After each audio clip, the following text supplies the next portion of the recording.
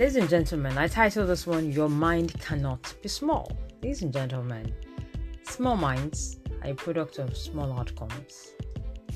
And small minds are a product of small outputs. Ladies and gentlemen, our minds cannot be small. And what do I mean? We described in one of the podcasts that I did that the attitude to success is a function of how we think. So when we want to seek successful or positive outcomes, it meant that something changed first in the person's mental state. There was a shift, right? And that's the same thing with small minds. So if you, for example, had this friend who's had this space for as long as I knew him, for as long as I've always known her,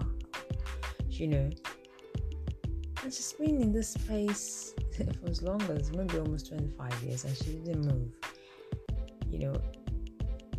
I just concluded, looking back at with the benefit of hindsight right now, I'd say that it's a little bit of a mind being small. Okay, and that environment is a reflection of that person's thoughts.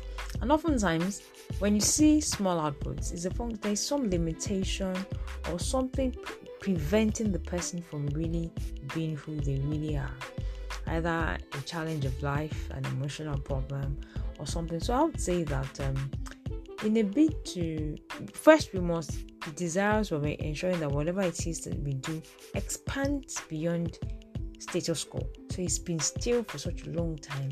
You've been on this project for 10, 15 years. It didn't grow. It's just there. I think you should move on or step back a bit and recheck.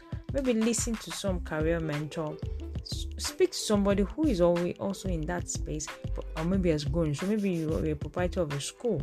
Your school has just been within this land area for as long as 30 years. No, after a while, you need to go for a course or maybe expansion or get a business coach or something so that you can dare to be bigger.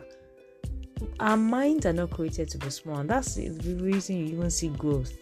Okay, human beings. If God we were born as babies. We didn't stay as babies because God understands.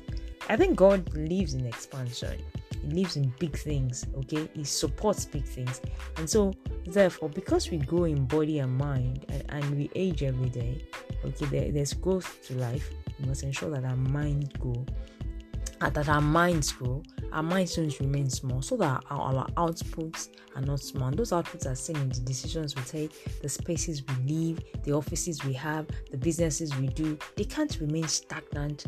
The last 25 years, the way it was is still the way it is today. Then, something is wrong. So we have to enlarge our minds. Our minds can't be small.